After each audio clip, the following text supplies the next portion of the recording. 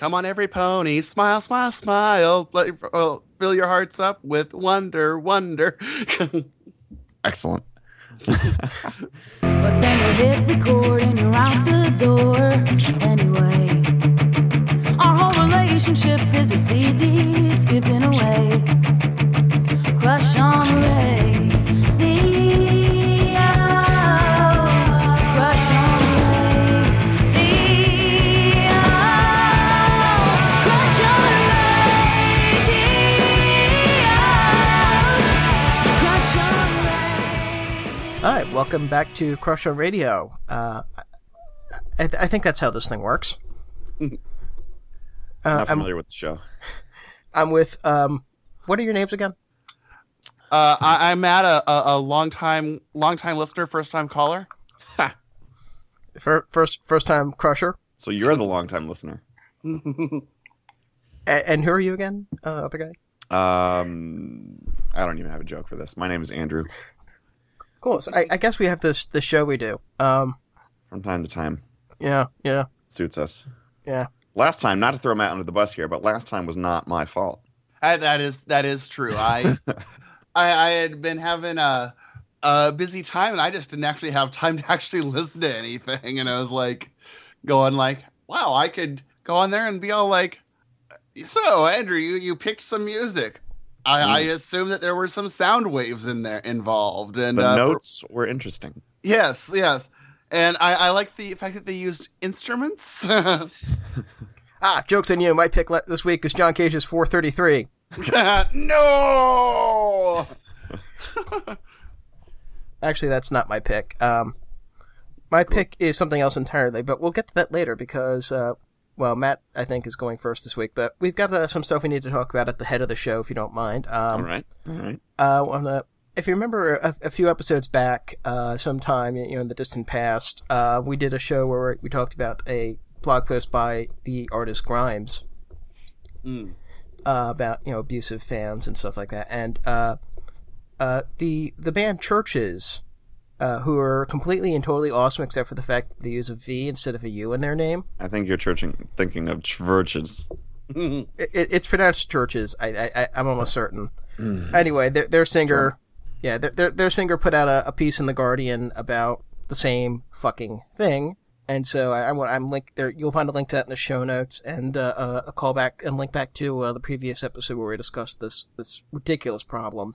And it's ridiculous in the fact that we're still talking about this problem and it hasn't gone away. Not that the problem is ridiculous. Well, it's 2013. 20,000. I just woke up. It's 2013, people.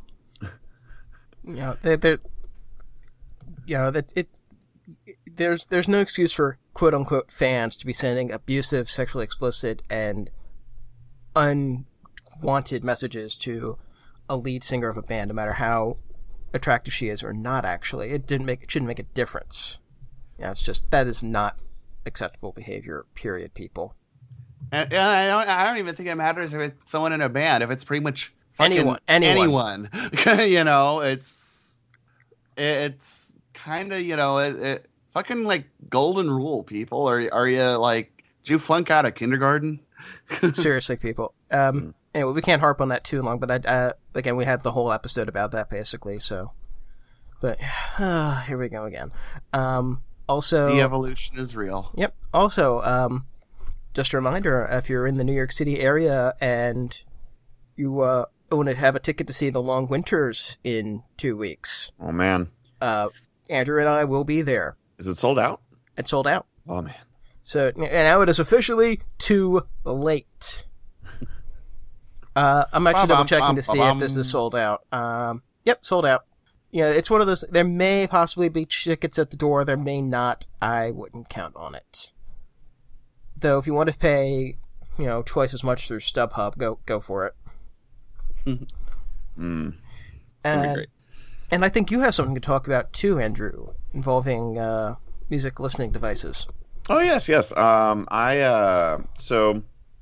a little bit of context here. I am an English professor by day, and I teach at 2 different schools, and they're both an hour away from me. So I drive. I commute 2 hours a day, Monday through Friday, and so I'm on the go a lot working from a mobile setup with my MacBook Pro and such. And Rdio has been a particularly wonderful asset while I've been mobile because I have pretty much access to the entire Rdio collection on the go and don't have to keep any music on my MacBook Pro itself, which is wonderful. And side note, Rdio just made all of their stations, their Pandora-esque stations, free. So it's a good time to check it out if you haven't looked into Rdio. It's quite fun. We'd like to thank Rdio for sponsoring this episode. Yes, thanks. Or actually sponsoring future episodes. Hint, hint. And but so I usually work in the library, you know, when I'm not teaching, and I needed a good way to listen to music, and so I have these Sennheiser HD 380 Pros, which were a recommendation from Marco Arment, and they're big over-the-ear headphones, and I love them to death, and they sound miraculous, and I wish I could carry them all the time, but they're just too big for a daily carry. So I was in the market for a new pair of earbuds because I found, or I had a pair of Etymotics. I don't know what model they are, but I had a pair of Etymotics that an audiophile on a message board recommended to me quite long ago. I forget how much they were, probably somewhere between 150 and 200. And they sound not terrible, I guess, but they sound extremely trebly. There's like virtually no bass. And to top it off, the 3 tips, headphone tips that they give you, there's like a conical one, a foam one, and then one that I haven't even tried because I don't understand how that would fit in my ear. But they don't fit well and they don't sound very well if you have any interest in low frequencies, which I do. So I was in the market for an upgrade, and so I put my faith in the Wirecutter, a wonderful technology review site, and went with a pair of RBH EP2s, according to the Wirecutter, the best $200 in-ear headphones, and they were $180. Bought them off of the RBH website, and they are on their way, supposed to arrive on Thursday. So I'm hoping that they are an improvement. I don't see how they could not be an improvement over the Etymotics and how they sound. The review, pretty much, the consensus was that as far as consistently positive, comfortable, sounding good earbuds go, these were the top of the pack, because pretty much everybody who's reviewed them says that they are good. So I'm looking forward to it. I can't wait for them to get here, and I hope that they are half as good as the Wirecutter says they are. So you heard it here first. Yeah, I don't have that kind of money to drop on headphones. I'm happy with my Apple EarPods, but I saw they have a new recommendation for $100 earbuds on the Wirecutter, which I'm looking into, and they're actually their best buy for $100 in-ear headphones is actually a $50 set of earphones, which is interesting. Oh, very nice. And they have a remote microphone, which is useful because I have the iPhone and I use the heck out of that remote button and the microphone. Yeah. They also have the cheapest pair of headphones or earbuds that are in-ear headphones, I suppose, and they're like from Monoprice. I forget how much they are, but $5. $5. There you go. We have a pair of those in the office, and they're actually pretty darn good. Okay. Nice. So if you're on a budget. But yeah, so I mean, I tweeted the other day that, you know, if you're going to spend money on something and you're a music fan, I mean, I don't see how a pair of headphones cannot be like a high priority. So I'm looking forward to these getting here. Mm-hmm. Yeah. Cool. So we'll get the final review from you when they get here, or there rather. Yeah, they're not coming to me. Nope. Or are they? Dun dun. No. My next big I'm waiting to the next big technology purchase I'm getting is when the new Fitbit comes out. Anyway, that's what? It's like a pedometer, motion tracker, sleep tracker, thingamabobber. Yeah, I'm holding off on buying any of those things until we see what Apple's going to come out with in terms of something that you put on your body. Yeah, well, that's a different show. So, Matthew, you have a album that you wish to talk about. Yes! Would you set this up for the listening audience? No. Okay. What I chose this week was the brand new album by Nine Inch Nails. It's called Hesitation Marks. Sort of a follow-up to Downward Spiral. Like, I know, like, in like some interviews and stuff, like Trent Reznor, the lead guy of Nine Inch Nails, has kind of referred to it as the upward spiral. Considering that, you know, the Downward Spiral is basically a man, like, I know, and it's sort of, both albums are at least somewhat autobiographical, at least in terms of, I guess, like, kind of mental state, I suppose. where like Downward Spiral was basically a man falling apart, and the album ends with him right about to attempt suicide, and then the Hesitation Marks is basically picks up with more or less the same narrator, and he ends up not doing it, like basically making the hesitation marks but nothing more, like, which are when you're going to slash your wrist, the marks that you make to kind of like test the blade. Yeah Test it out. Hooray for dark.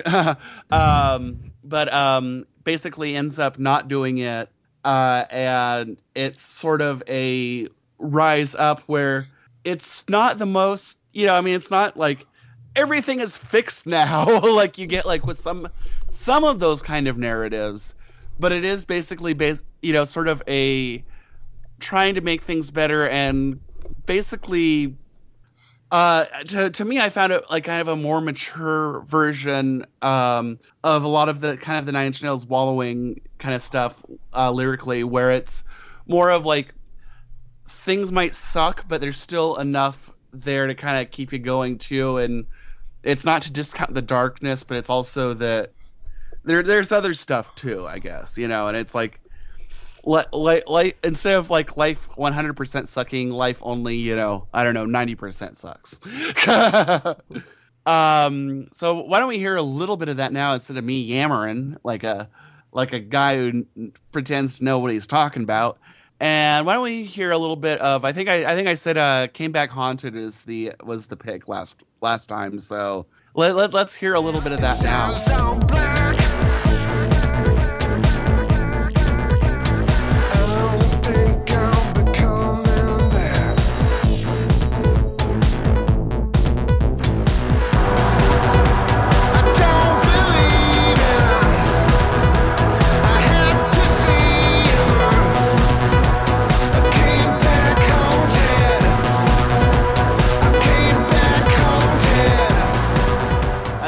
Time I kind of did it backwards and did my spiel before we actually played the damn hook, so I think I kind of like wouldn't be the first time.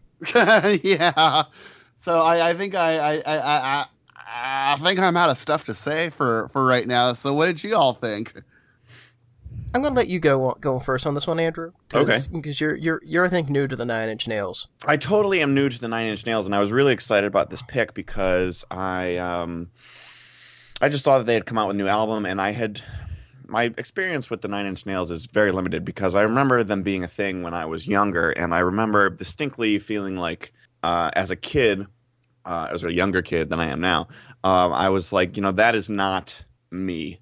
Just like kind of based on what I had heard, songs I had heard in passing, and the fact that they were called Nine Inch Nails, and apparently they were like industrial rock or whatever. It was just a genre that I had decided that I was not going to associate with.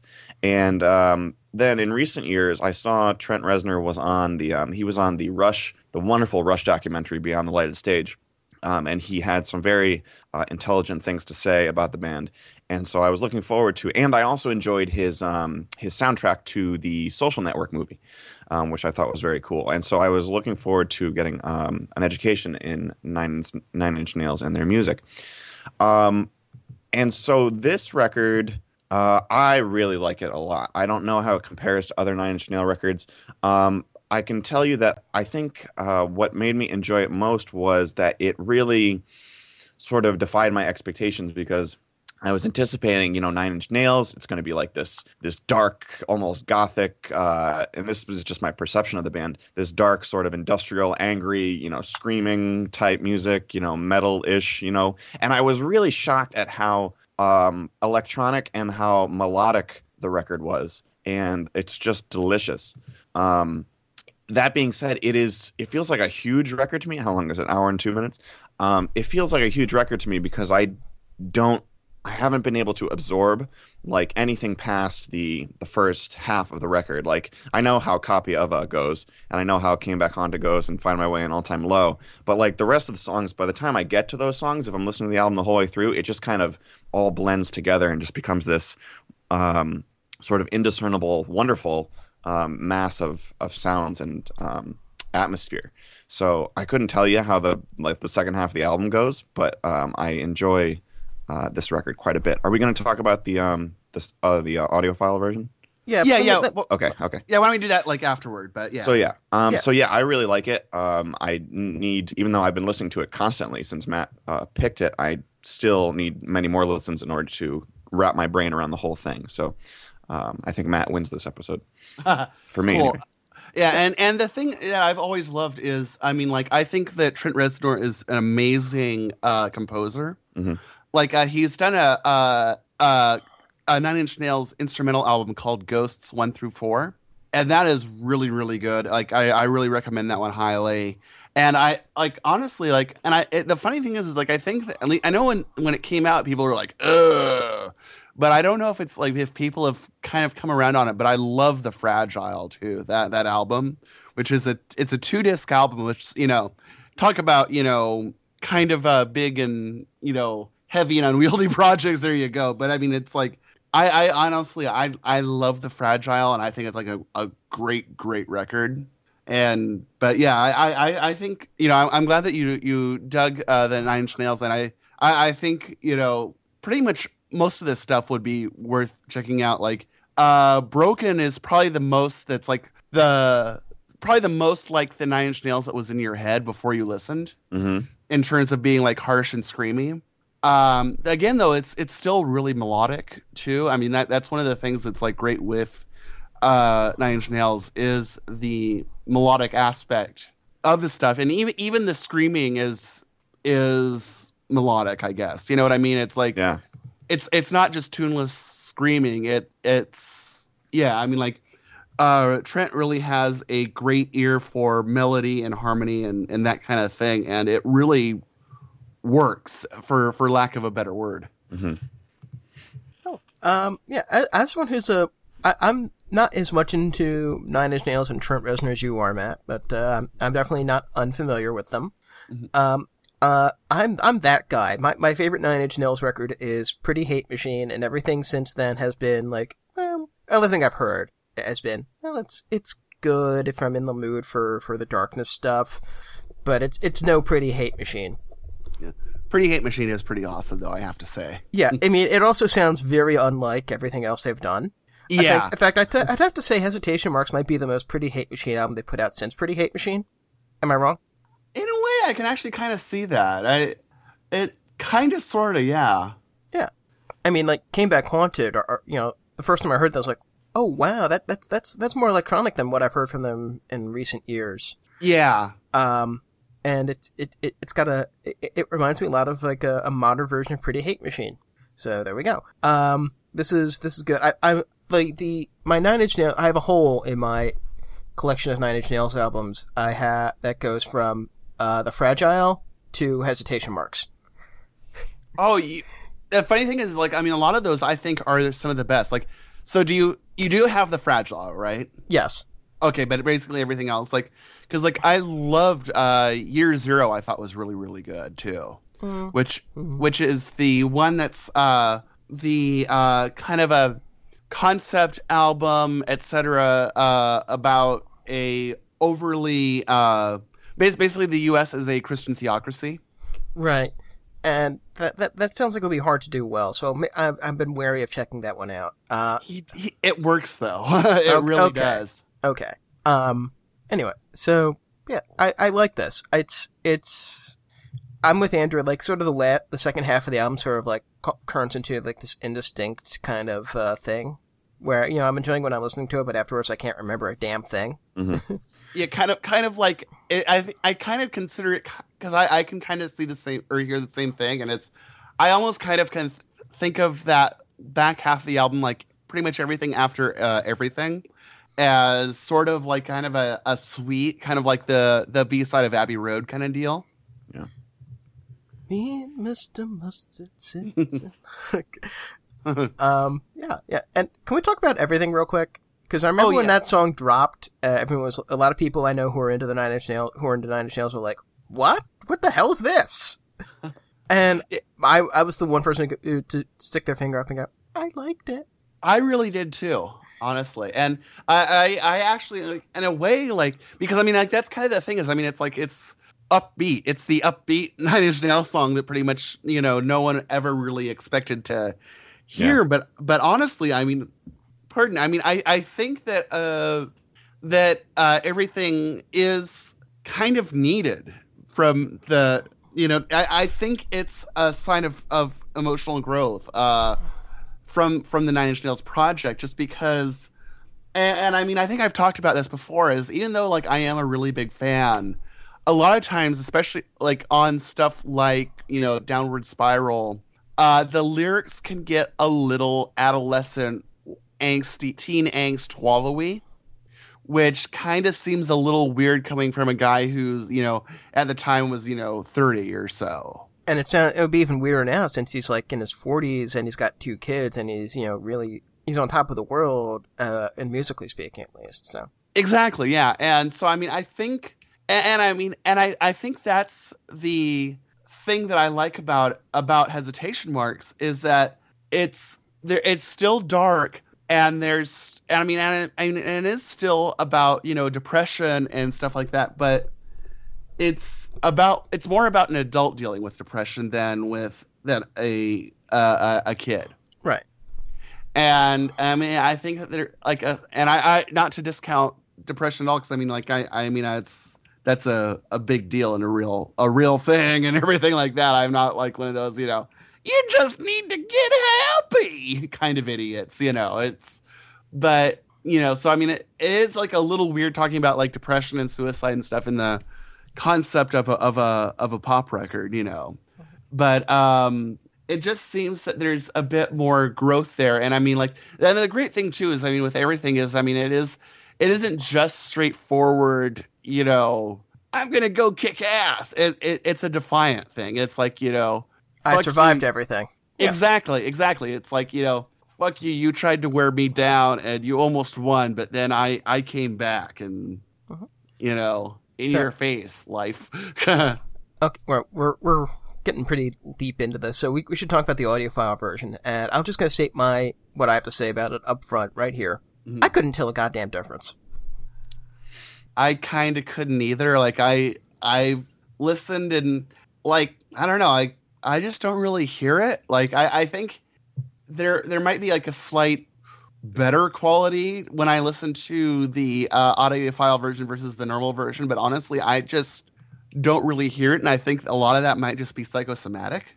You know, I think it's just sort of like, well, this is the audiophile version, so it must sound better. You know. Yeah, and you're the one with the super high end headphones, Andrew. What do you think? You know, I didn't get to spend as much time with the audiophile version as I would have liked. But I did listen once or twice to a couple of tracks and compared them back to back, and I think I can tell the difference. It feels like the audiophile version is a little bit more spacious, and I think this was the goal behind it, is not to make it just louder, but to sort of expand the sonic range or something like that. So to me, I mean, this could be all in my head, but it does sound a little bit more spacious than a little bit more like there's more room to breathe. Kind of, as opposed to the standard edition, but it is very subtle. It's definitely not an easy thing to do to distinguish.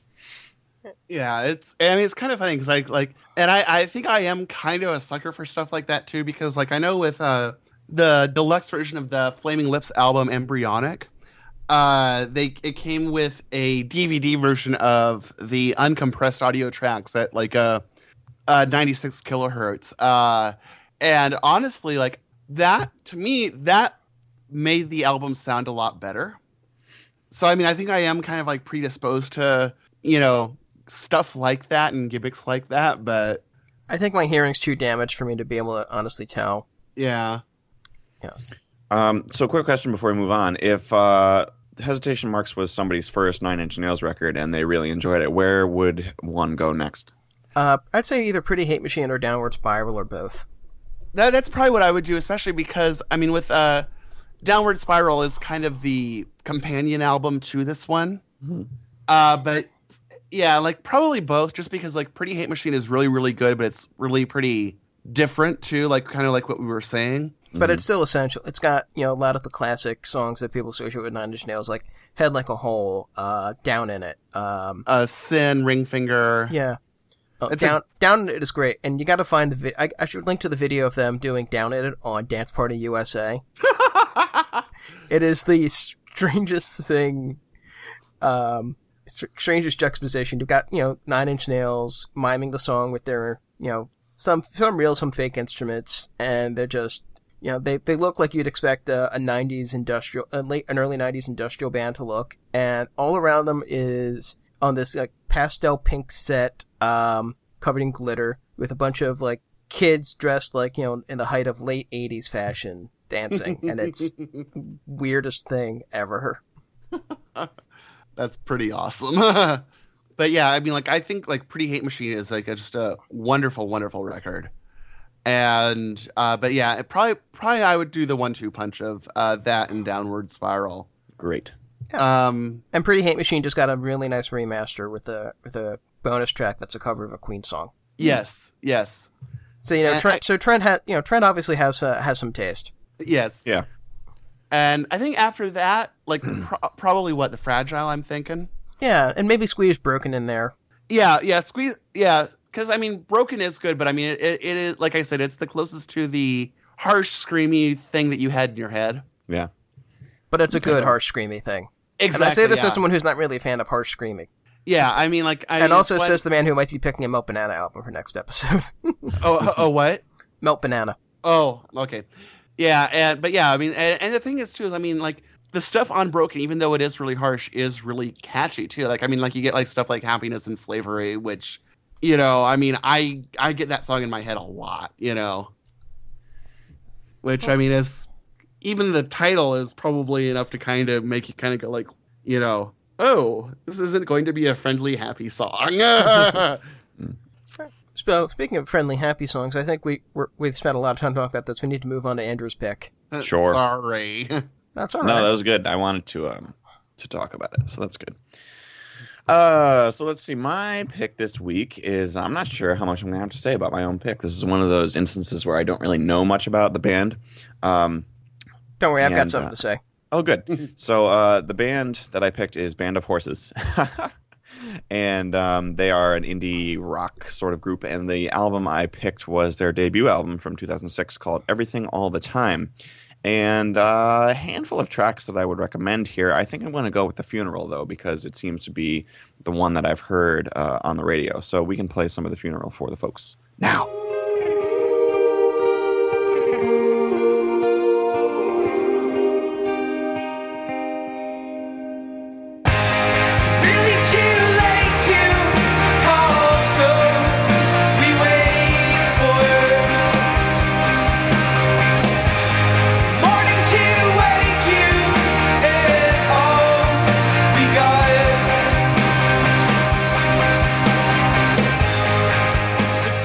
So I had heard that Band of Horses was a thing at one point, and I had heard positive reviews, but I never really got around to listening to them. And then I stumbled across them on Rdio and gave it a listen and really sort of enjoyed it.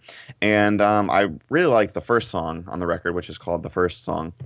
And ooh, real inventive. I know, super inventive. So it's indie, man.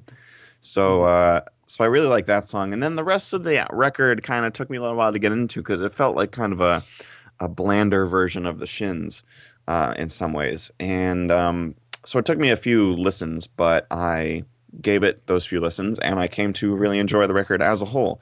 In particular, the first song, pretty much the first half of the record is quite memorable for me. And I don't know, it's just sort of, it's a nice little indie sort of record. It's dense, melodic. It's got some nice vocal hooks and stuff, and it has what would you call it? It has a nice atmosphere sort of to it, and so I don't know. I like it a lot. I don't know what you guys thought, but I thought it was a pretty good record, so I thought I would pick it. I'm surprised you mentioned the Shins, because that's exactly where I was going to start. Because as soon as I put this record on, I heard the vocals like, hey, is that the guy from the Shins? So I immediately ran to Wikipedia and I looked it up because I knew the guy from the Shins had a solo thing going on. So I'm like, wait, is his solo thing Band of Horses? And so I threw down and searched and like went to the Wikipedia article for Band of Horses and Command F, typed in no results. Like, what? Huh? Because this sounds... I am I the only... I can't be the only one who heard her. Matt, can you back me up on this? Does the guy sound like the guy from the Shins or what? Yeah, no, like when Andrew said, he first thought of it as kind of a blander version of the Shins, I was like, kind of like basically like, oh my God, that's like the perfect description. Yeah, and it's to borrow one of your phrases, Andrew, from an earlier episode. It was pleasant enough in the moment, but I've given it a few listens and I don't remember any of it. Except for the fact that it sounds like the Shins, and it's got like the Shins without the keyboard player. Mm-hmm. Because my favorite Shins album is the O Inverted Will, and it's got those awesome keyboard parts, and this was just like, if I'm listening to like a playlist of the Shins and someone dropped Band of Horses in there, I probably wouldn't pick up on it. Yeah. It's not bad, but it's, just like, it doesn't stick in my head. It doesn't stay in there. Mm-hmm. Yeah, I kind of got to agree with Rich. Like, it's one where I enjoyed listening to it, but it just didn't really grab me. It was like, I was like, oh, this is pretty good, but it's to me, it just seemed kind of almost like sort of like generic indie rock, like something you would find on a soundtrack or something when they just wanted to be like, okay, these kids are into indie rock. Let's get our show composer to whip something up real quick. Yeah. And the thing is, that's not necessarily a bad thing, just because it is pretty good for what it is. It's just, but it just doesn't have that. Hello. It just doesn't have that. I don't know, like to I guess cannibalize, one of our prior things. It just doesn't have the stickiness. There's like not the. I guess for me, there aren't enough rough edges or anything to kind of catch on to. It's. Mm-hmm. And it's the fuzzy side of the Velcro tape. Yeah, exactly. Show title. Mm-hmm. Yeah, I don't disagree with you guys. I think it's not. It's definitely not a bad record. I think, but it does take some time. If you need to kind of invest in order to have it stick with you. I think it's kind of a sleeper sort of record in that way, in that it's it's not going to grab you right off the bat. You need to spend a little time with it in order to enjoy it to its full potential. Yeah, and I think I'm pretty sure when I did rate it in iTunes, I did give it 5 stars. It's just, one where it was just sort of, yeah, this is nice. This is nice, yeah. Pleasant enough in the moment, as it were. Mm-hmm. Yeah. Do we have anything else to say about that? Or No, I don't think so. That's all I have to say about it. Wow, if I'd known we wouldn't be talking this much about it, I would have rushed us out of the hesitation marks discussion. Yeah, let's talk about Nine Inch Nails some more. Well, maybe we can circle back, because I've got a record too, and I decided to take a risk with this one, and I went with a really old record that from 1969, and this is the debut album by, depending on whether you want to be pedantic or not, Can or Con, also known as The Can or The Con. They were one of the founding bands of the genre later known as krautrock, and this is an album called Monster Movie. And my pick out of the whopping 4 songs on this record is the entire second side of the disc, a 20-minute epic called You Do Right. So let's hear just a snippet of that. Once I was blind, now I can see. Now that you're in love with me, you made a believer out of me, babe. You made a believer out of me. She said, do you do right? I do you do right? I do you do right? I do it right. I need you not. I do you do right? The Con were a very interesting band. They a mix of like psychedelic, proto-funk, really serious bass playing, and this ability to just go on these like long tangents, these like long jams, like You Do Right, which is 20 minutes long. And wasn't that like edited down from like 6 hours or something? Yeah. I kind of want to hear the original 6-hour version just because, and I just love hearing their vocalist on this record. Malcolm Mooney is an African American poet and writer, and who now teaches I think he teaches literature at some college somewhere. This is the first of the 2 albums he did with the Con. The first album, he did this one, and then he did their last album, Right Time, Ritetime. And in the middle they had Damo Suzuki and maybe I think one other guy along the way. Anyway, there's an interesting story around about You Do Right. Not about the recording of You Do Right, but interesting story where the Holger Suzuki, the bass player for Con, was influential, and I think this album was actually produced by Conrad Connie Plank. Matt, you know that name, I'm sure. Oh yes, the German producer of note, who and his not only was he a producer of note, his recording studio is infamous. And in late '77, this band from Ohio came to Connie Plank's studio to record a record, and he engineered it too, didn't he? I think so, yeah. And so, before they started recording, they're just setting up their instruments, and Holger, who happens to be at the studio at the time, goes into the studio and picks up the bass and starts playing the bass line to You Do Right. And the rest of the band that happened to be there at the time, recording a record at the time, they realize, oh, hey, this guy's, I know that bass line, so they start jamming on it for a while. And the name of that band, by the way, is Devo. And if this session was ever recorded, I would give 2 of my limbs. Whoever has it can pick. I would give 2 of my limbs just to hear this. And now you know the rest of the story. Yes. So, You Do Right. This is, of the various Con albums I've heard, I don't have their whole discography, but this is actually, I think, my favorite. It's just, part psychedelic, part proto-krautrock, part awesome, and I really do like Malcolm Mooney's vocals. He's very entertaining to listen to, I think. Mm-hmm. Though it sounds like, I got a vibe from you, Andrew, that you're a little exasperated by the record. It was largely a miss for me. I listened to the record at some point last week and in the car, and it was difficult for me to not turn it off. I did stick it out through the whole thing, and then today I re-listened to You Do Right while I was cleaning my bathroom this morning, and it is epic in length, and that's about it for me. I found it to be fairly repetitive, and I like a good bass line and everything, but I don't have very much to say in its favor. Ouch. Okay. Fair enough. I knew I was taking a risk with this one. Matt? Yeah, it was a bold move. I actually liked it, although it was kind of interesting because, I think this is actually the first of Con that I've heard. So, kind of talking about the whole mental versions of bands in the head, I was expecting something a lot more Noi.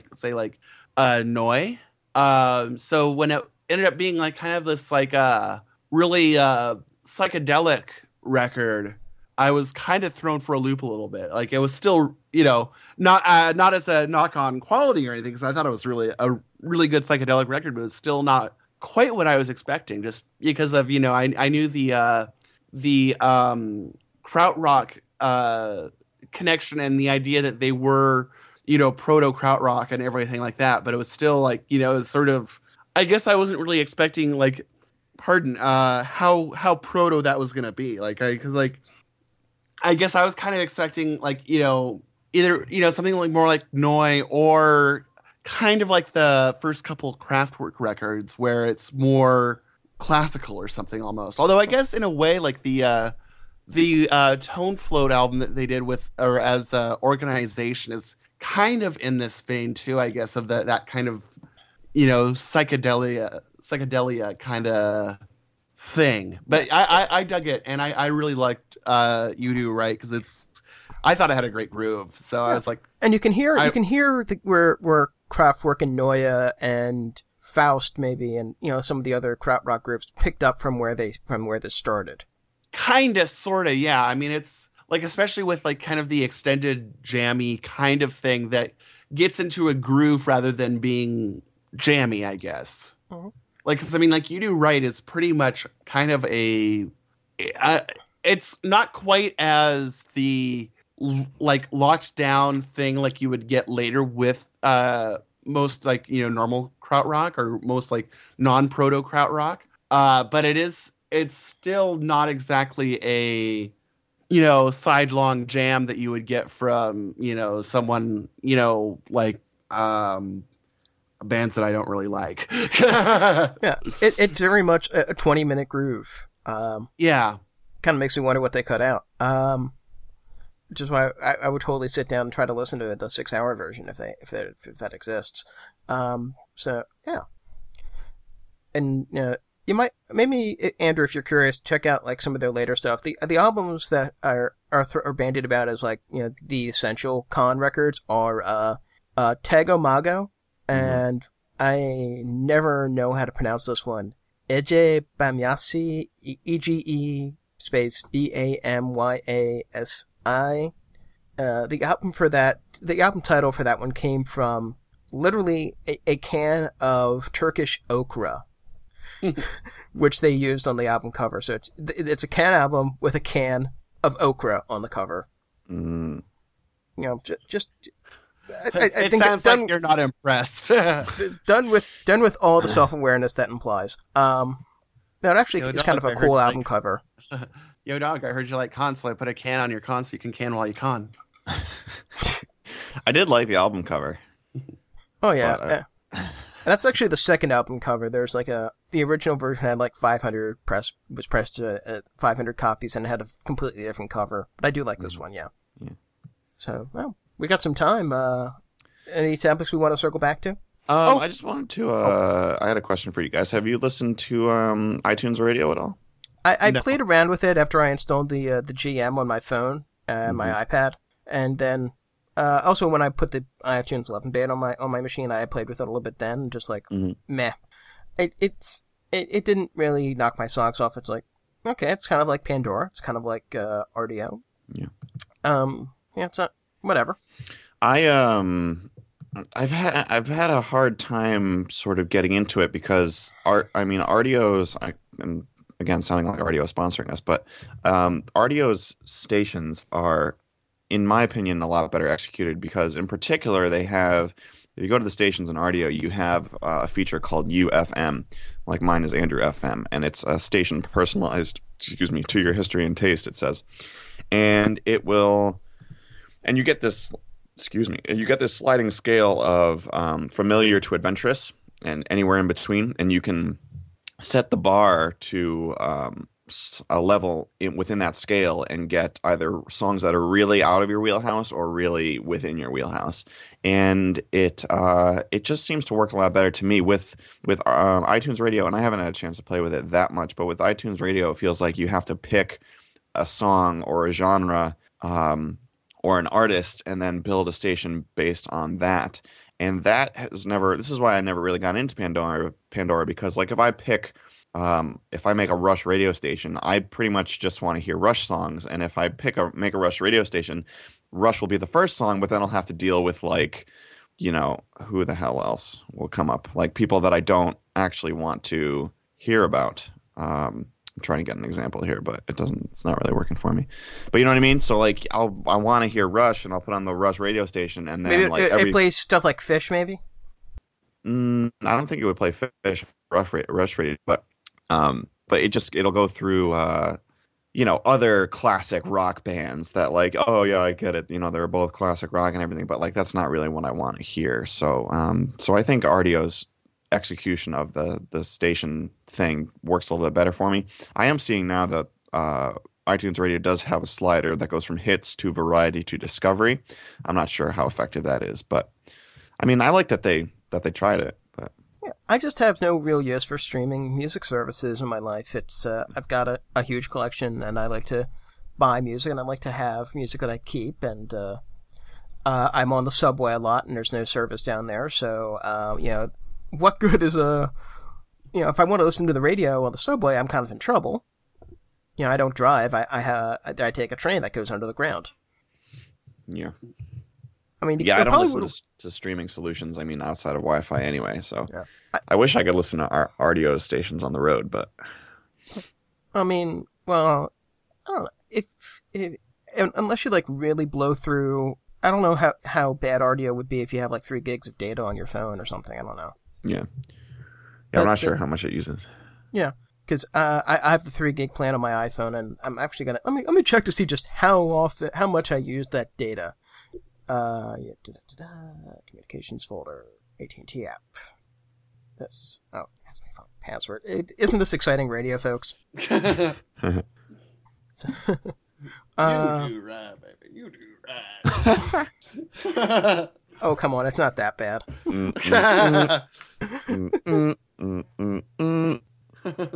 Yeah, I'm pretty sure I don't even use a single gigabyte of data per month. Sweet.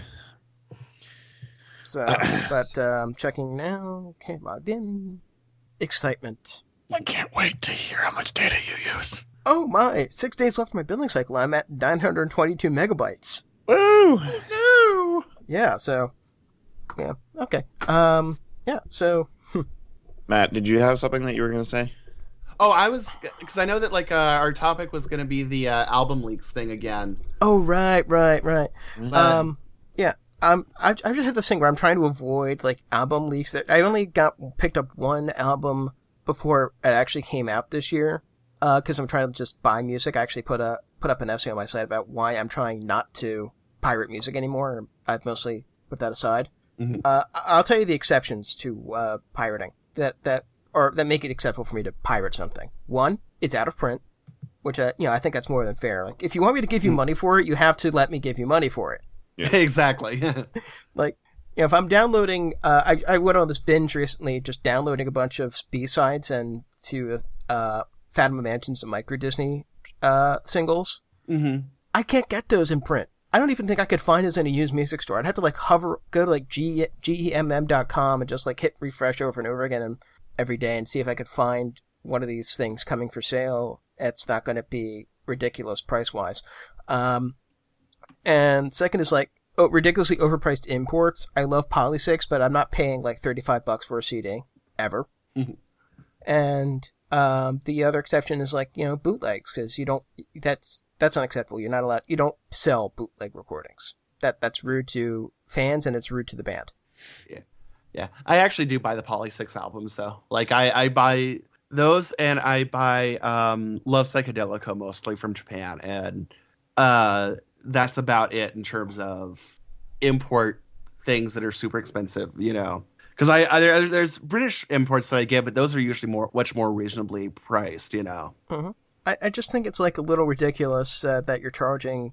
It doesn't, even when you factor in the cost of shipping it out of the country, there's no way it costs $35 for that CD. Well, I mean, that's actually pretty close to what the list price is in Japan, though. I mean, CDs are about $30 in Japan. Well, that's just bullshit. That's the thing I've never understood and that's why Japanese CDs usually have bonus tracks, is to try to get people from importing the US versions because they come out cheaper and earlier. So, this is why the music industry is in trouble, people. Yeah, this is the thing that I don't get, is like, if it's cheaper to get like US versions, why don't you press your CDs in the US and then import them in? Because apparently that makes more sense economically than, pressing them in Japan, apparently, and that's the thing that I don't quite get. But I mean, if you look at, next time you see a Japanese CD, like, check the Obi, because the Obi will have the price on it. And the rule of thumb is that 1 yen is about 1 cent, give or take.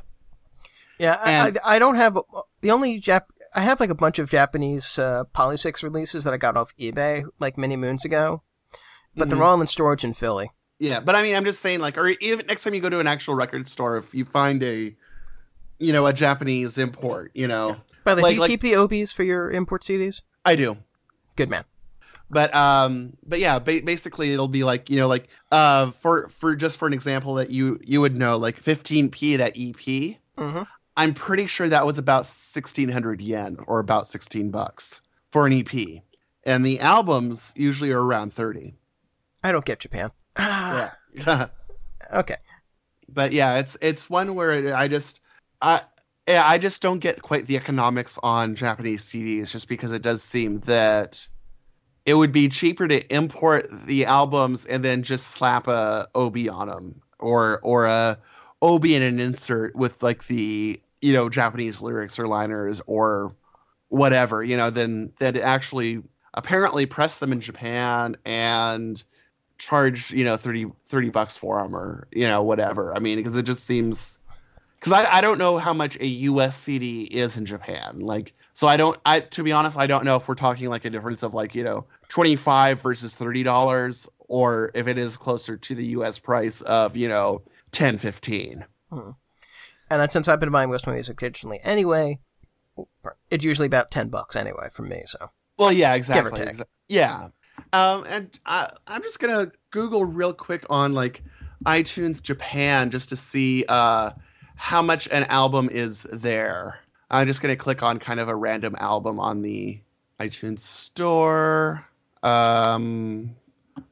Translate just so I can kind of see what I'm doing. Yeah. It's okay. This is their site. Let me more exciting radio. Okay. Let's see. iTunes, Apple.com, JP. Let's see. Okay. Electronica, Gold Panda. Okay. The album Lucky Shiner by the band Gold Panda via iTunes Japan is 1,800 yen or $18. So that's, yeah. And an individual track is $1.50. wow, man, that's intense. By the way, I have no idea what Gold Panda sounds like or is. It's just what I found. Apparently, they're electronica, and they also bought is a bunch of bands I've never heard of, and then Fortet. Okay, so there you go. But anyway, though, I mean that's apparently how much a iTunes Japan album is about twice again, which I guess is about same because I'm like 15 twice is 30. So, and that's a not unheard of price for an album in the US is 15. So it's hard. Yeah, I like to own music. That's what I'm saying. Same here. So I think we got to wrap it up, I guess. One last, we have picks for next week. Andrew, since we're seeing the long winters, do you want to maybe you should pick and you're going off as the lead next week. You want to maybe you should pick a long winters record. We could do that. Certainly. Let's see. I could really talk about any of them. What are we doing? All right. Is everybody picking one? Yeah. Well, I'm not because I don't have any. Okay. Yeah, and I figure I might as well not pick one either. But if you pick When I Pretend to Fall, that gives us, we can just spend a whole half hour or so geeking out about the show. Sure. So, I don't want to make your decision for you, but I just think it makes perfect sense. Yeah, I could do the Long Winters record. When I Pretend to Fall, their second record, going to be performed live in New York City.